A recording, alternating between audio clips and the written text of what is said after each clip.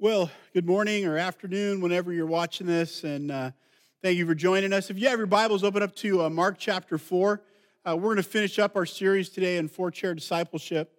I don't know if you've seen this video that's going around the internet. Some of you have, some of you probably haven't, but there's a recording of a meeting between a judge and two lawyers.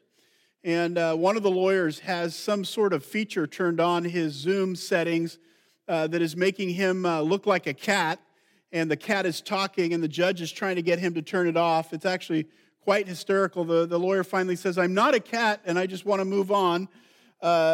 Jory and I just had about 45 minutes of the same experience trying to set up just the simple things that we do every week, and I had some feature turned on that had closed captioning, and we couldn't get it to go off. And so, man, I tell you, the simplest things I've done my entire life, they've just been a challenge lately, haven't they? With the pandemic and now, with snow or whatever it is, it just seems like every day there's a new challenge. But we are fortunate that we can still worship today, study God's Word. And so let's take a moment and pray, and then we'll dig into God's Word today. Father, thank you that in the midst of all that's going on, that you are still God, that you are still on your throne, that we are convinced of your goodness because you loved us so much to send your Son, Jesus Christ, that we have hope, that we are part of eternal family, that you are working in and through us by the power of the Holy Spirit. Thank you that we can join together in this way and open up your word. And God, I pray that even though that we are distant today, God, that you would be speaking to our hearts and moving us in our motivation and our obedience to making disciples.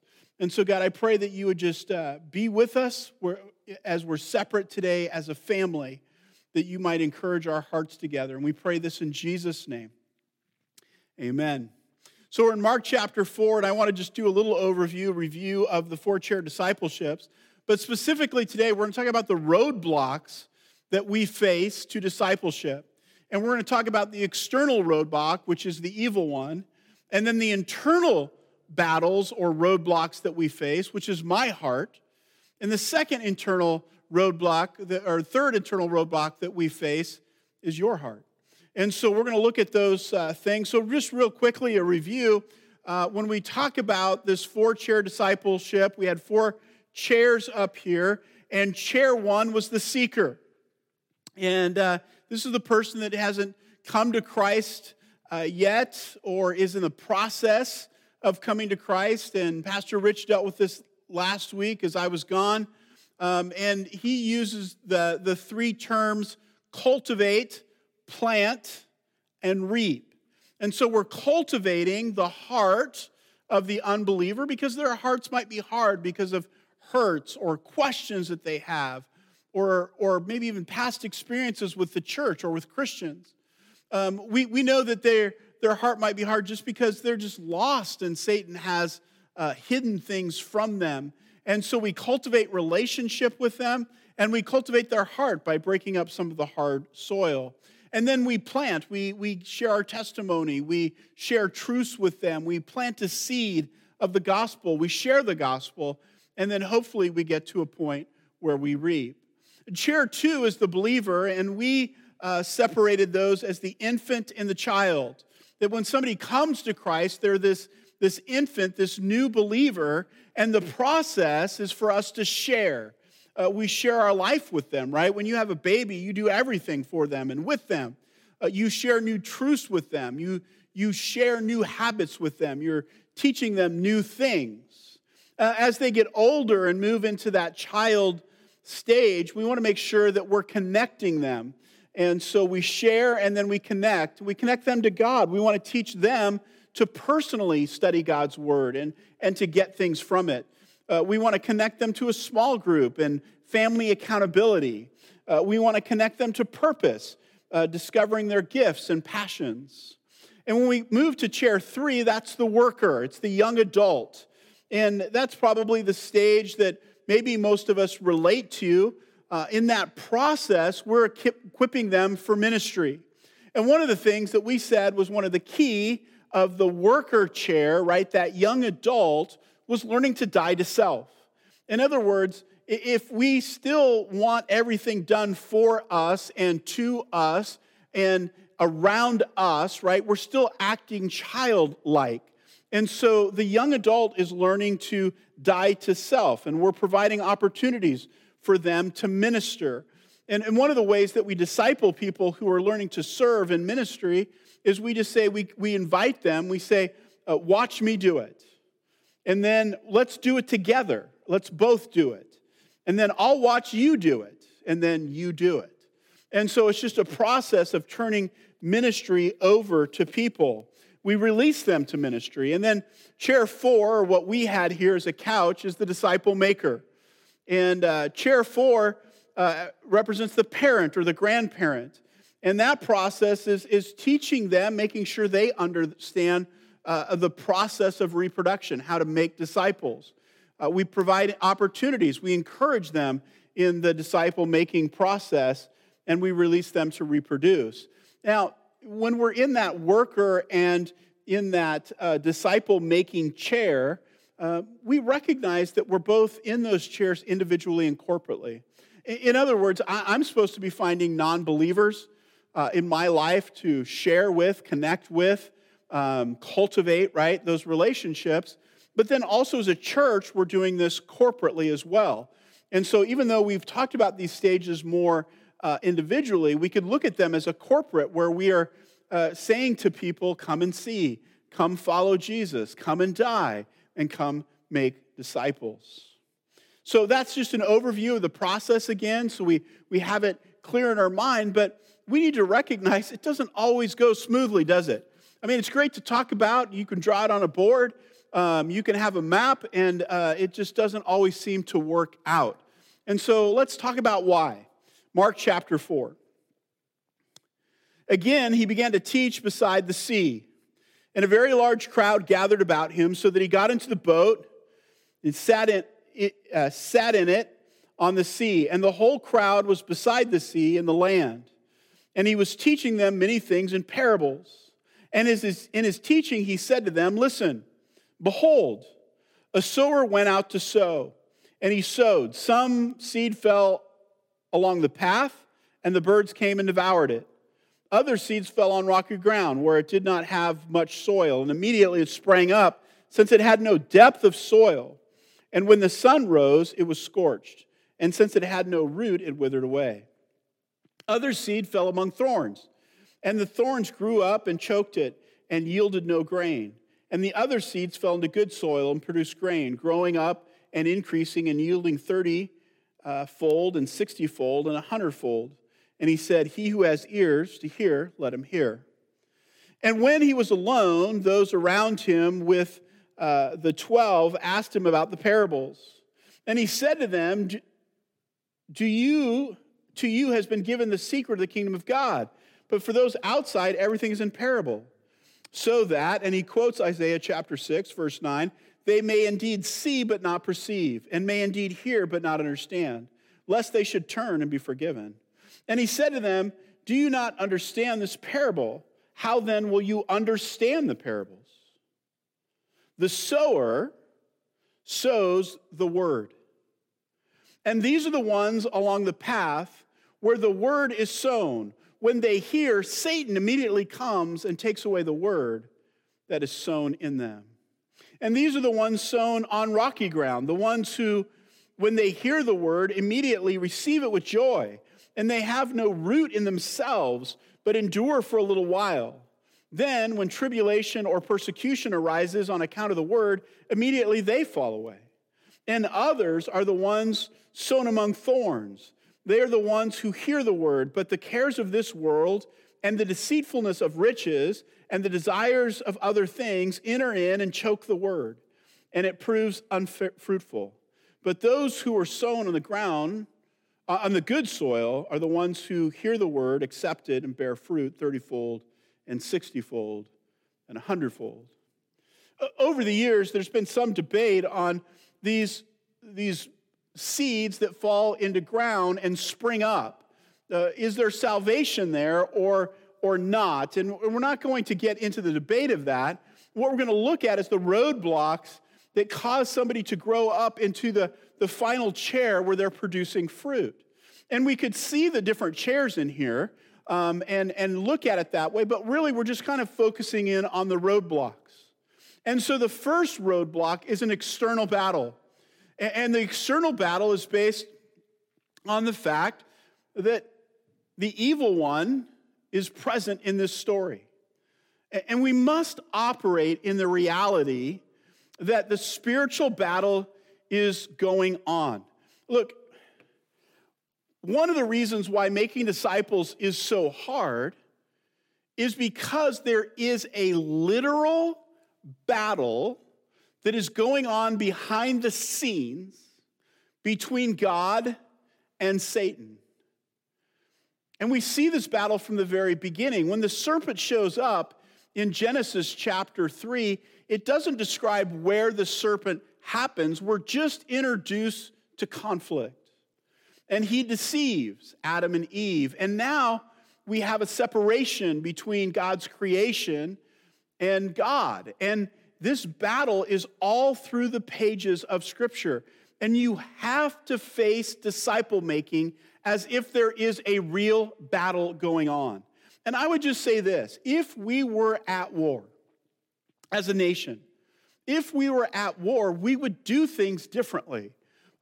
Priorities of money spending would be differently. Priorities of time would be different. What we would give our time and energy would just be different because we're at war. And if we as a church would live in the reality that we are at war, we would think and act differently. In Ephesians chapter 6, it says, "For we do not wrestle against flesh and blood." And when I think about that is when we have difficulty, it seems like we're wrestling against other people. But Paul says, no, you're not wrestling against flesh and blood, but against the rulers, against the authorities, against the cosmic powers over this present darkness, against the spiritual forces of evil in the heavenly places. This was written after Christ's death and resurrection. Paul is saying there is a real spiritual battle going on, and we must operate in that reality. We see it here in this Jesus just says, the one that comes and scoops up the seed is Satan. That's who it is. The second, we need to recognize that sin absolutely impacts the heart of the unbeliever. They're captives. They are under a spell, if you will, of the evil one. And we need to recognize the reality of that. Sin impacts the heart of the unbeliever. Sin absolutely distracts them. Paul, talking in Timothy, says, have nothing to do with foolish, ignorant controversies. You know that they breed quarrels. And the Lord's servant must not be quarrelsome, but be kind to everyone, able to teach, patiently enduring evil, correcting his opponents with gentleness. God may perhaps grant them repentance, leading to a knowledge of the truth. Some of these opponents are non-believers. And he says, the hope is that they come to their senses and escape from the snare of the devil after being captured by him to do his will. That's the reality. They're captured. Look, non-Christians are not your enemies. Democrats or Republicans are not your enemies. People of other religious groups are not your enemies. They are victims of the enemy. They're victims of the enemy. Sin also impacts the heart of the believer too, doesn't it? What's impacted that? When Paul is writing this verse in 1 Timothy or 2 Timothy that I just read, 2 Timothy chapter 2, verses 23 through 26, when Paul writes that, he's writing to Timothy, a pastor in Ephesus, and he's talking about his opponents both inside and outside the church. Sin impacts the heart of the believer as well. And we're going to see that in this passage. Sin impacts the circumstances of the unbeliever. My wife and I, early on in ministry, we were doing a Seeker's Bible Study, it was called, and we got it through the Master's Seminary, and it was I think it was a 6-week class, and part of the class was you can ask any questions you want. And so my wife and I held this Seeker's Bible Study, and we invited 4 or 5 non-Christians. And one of the things they taught in the training class was you need to pray for those people each week because Satan doesn't want them to come to that class. And it's just amazing the things that happened the day of the class. Oh man, I really wanted to come, but, kid's sick. I really wanted to come, but we got a flat tire. I mean, just all these things. We just recognize the spiritual battle that's going on as circumstances. People maybe aren't interested in Christianity because of a bad experience. If I had $1 for every time somebody said to me, well, yeah, I went to a Baptist church one time, and, it's just so many times the church didn't act correctly towards them or towards their family. And so there's all these different circumstances that draw people away, and we need to recognize that that's part of the battle. Just realizing here that the evil one is real. He tells this story of birds coming and taking the seed, which is the word of God, and he says, and these along the path where the word is sown, when they hear, Satan immediately comes and takes away the word that was sown. Let me just ask you this question. To Jesus, was Satan real? According to Jesus, what his way of thinking, was Satan real? He told a parable about birds taking seed. And he said, this is what it means. And he named Satan. To Jesus, Satan is real. And I think sometimes we operate it as if we're not at war. The evil one isn't running around destroying things. And we're just here, just waiting for Jesus to return, and all is good.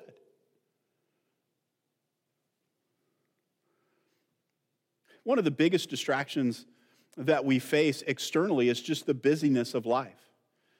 How does a path get hardened?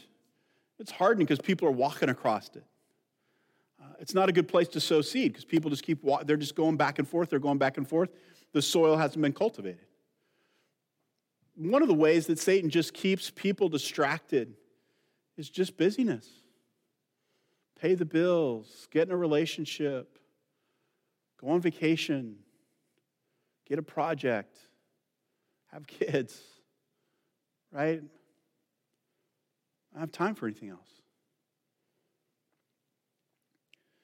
But Jesus goes on here. The battle isn't just externally. It's not just the devil is doing all this stuff. There's something else going on too. There's an internal battle, and that battle is happening in my heart. So he says that some fall, and these are the ones, verse 16, the ones sown on rocky ground. The ones who, when they hear the word, immediately receive it with joy. But they have no root in themselves. They endure for a while. When tribulation or persecution arises on account of the word, not if tribulation and persecution arise, but when tribulation or persecution arises on account of the word, immediately they fall away. The root here in this word tribulation, it stands out. The root is pressure. And so if I'm in the chair 2, the high chair, or the rocker up here. If I'm in that infant and child stage, a young believer, and I've heard that Jesus loves me and that he died for my sins and I can have new life in Christ, and all of a sudden I am undergoing tribulation, or the root of the word is pressure. When the pressure comes,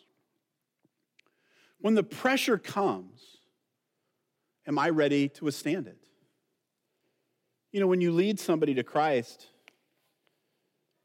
I would take them to that Ephesians passage, that our battle is not against flesh and blood, and just be really honest with them. You have just entered into a spiritual battle.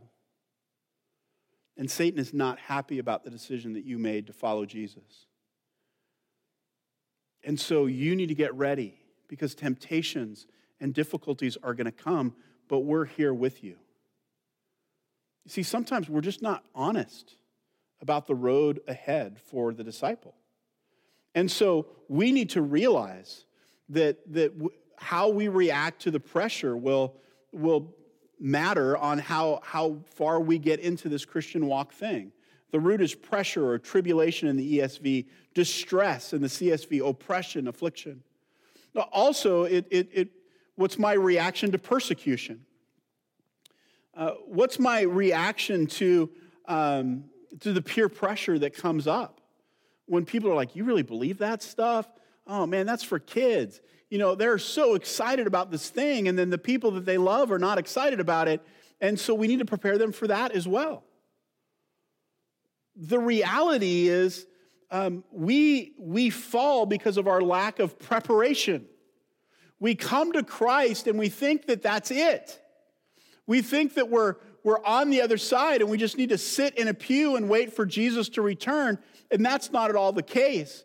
We've got a change ahead of us, sanctification, moving towards holiness, all sorts of changes in my life, and things aren't at first going to get easier. They're going to get more difficult.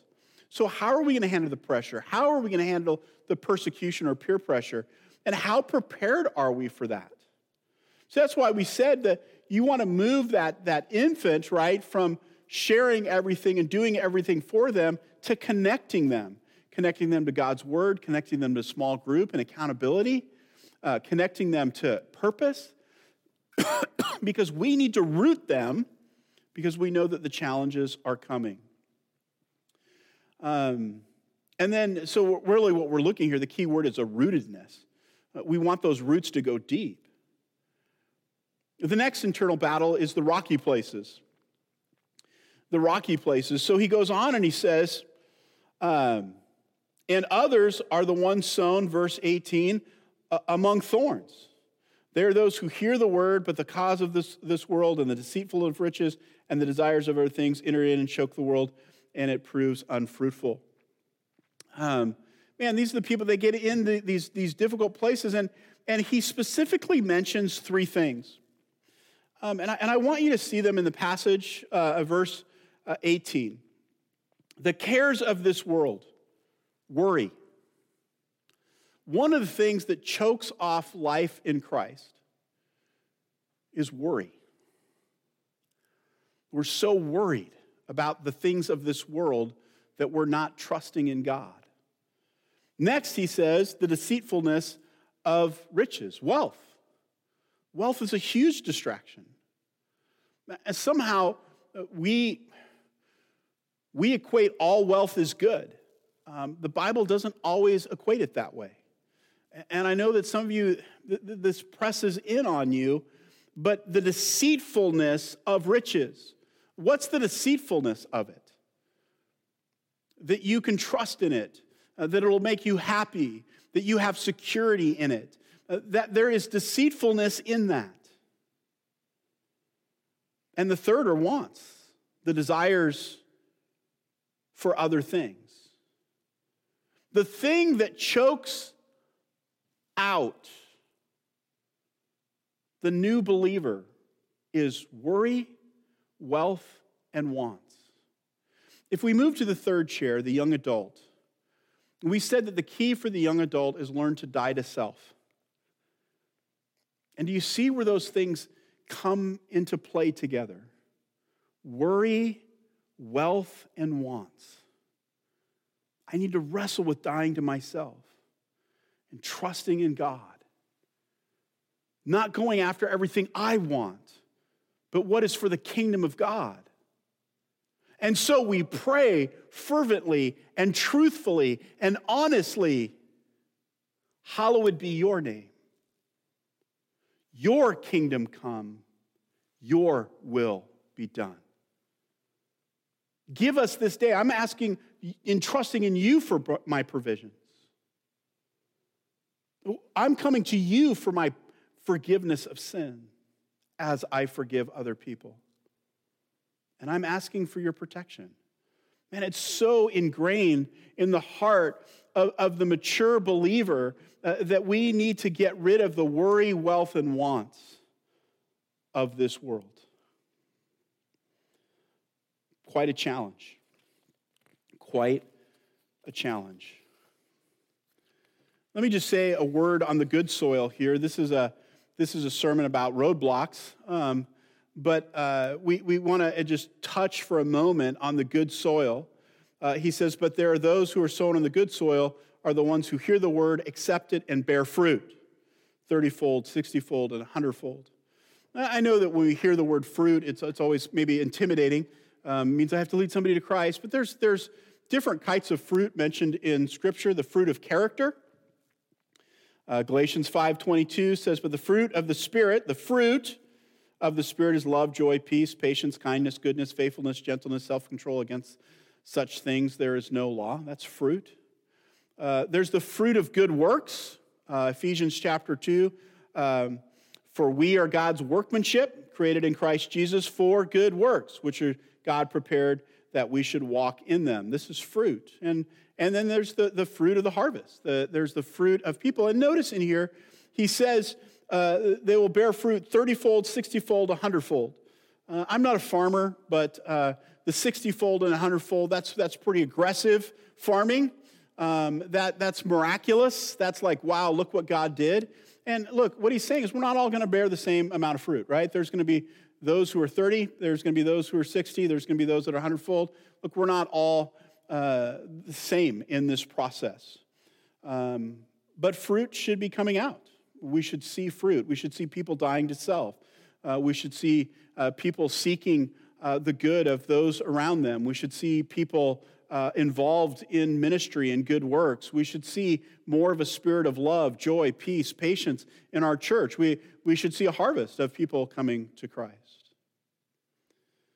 The final battle is the internal battle, and I said we got to deal with my heart, right? Because I have worry, I have desires for wealth, I have wants. I fight against that.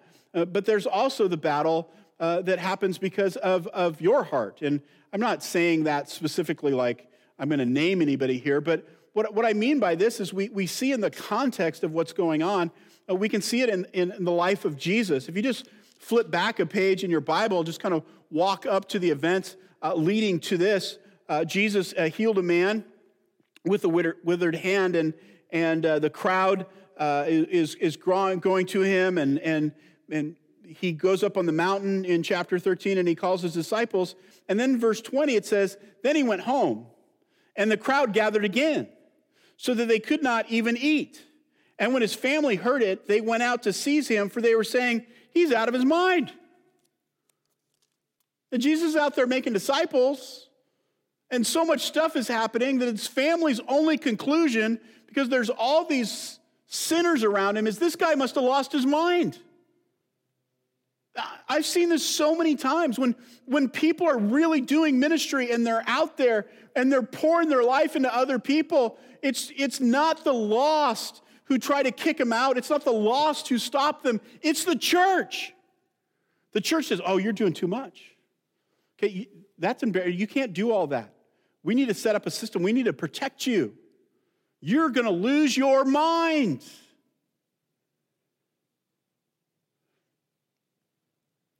We see this, it actually goes on, and it says in verse 22, and the scribes who came down from Jerusalem were saying, he's possessed by Beelzebub.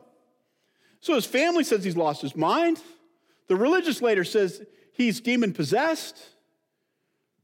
And then in verse 31, as if it hasn't had enough, it says, and his mothers and brothers came, and standing outside, they sent to him and called to him, and the crowds were sitting around him, and they said, your mothers and brothers are outside seeking you. And he answered them, who are my mother and my brothers? And looking at those who sat around him, he said, here's my mother and my brothers. Whoever does the will of God, he is my brother and my sister. And so we see in the example of Jesus, he's got this battle with his family. He's got this battle with the religious leaders. And then Jesus even redefines family based on those who have died to self and are actually living out ministry. You know, sometimes as a church, we're not that friendly to new believers. We're not that friendly to people who are being discipled. People go, man, why are Dave and Rich spending time with that person and they're not spending time with me? I've been here longer. Why does that person get to do that? They're new around here. He didn't ask me to do that. It's called disciple making. And we shouldn't be just jealous of it. We should be out there doing it ourselves.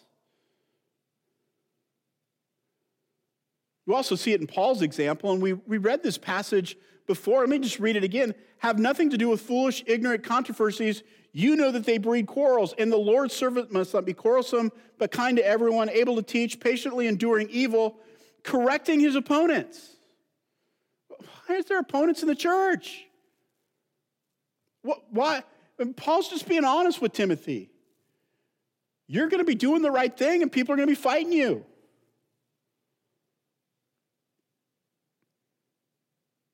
We fight discipleship. We get jealous when somebody gets moved up a chair. We get irritated when people over here are dying to self, and I haven't died to self, and I'm not getting what I want.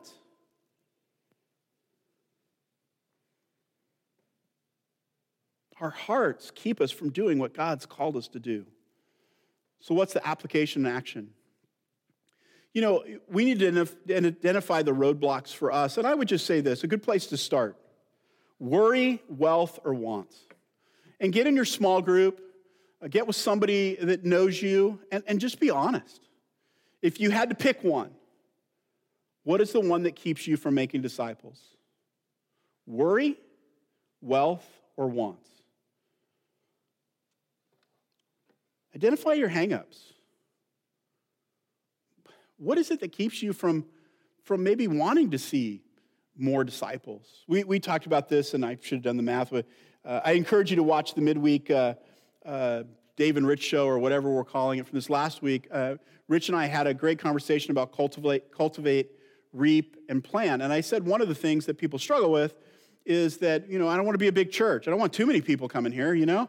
I like to be known, and I want to know everybody. And we say that, but look, here's my challenge to you in the cultivate, reap, and plant is I want each one of you to be praying for 5 people that you would like to see come to Christ. So if we have 135 people in our church, or 130 or 100 people, and we're each praying for 5 people, what if they all show up next Sunday? Hopefully it's open, right? I mean, we are praying for people to come to Christ. And if God answers that prayer, we don't get to choose what size church we are. But what's your hang up with discipleship? What's your hang up with making disciples? Identify that. And then ask yourself, is that childlike behavior, or is that dying to self behavior? And then identify the opportunities you have in your life. Where is it that you're rubbing shoulders with lost people, where you can begin cultivating relationships and making an impact? Think about the opportunities that we have as a church, or at whatever. What is it going to be that we might be a healthy church that's making disciples? Well, I think this was an important study for us as a church, and it was good. I appreciate Rich jumping in there and helping us. We're going to jump into Zephaniah next week and do a study of one of the minor prophets. But we want to keep this idea of disciple making and bearing fruit in front of us as a church. Let's pray. God, thank you for this morning, even though it's different. We pray that you might speak to our hearts.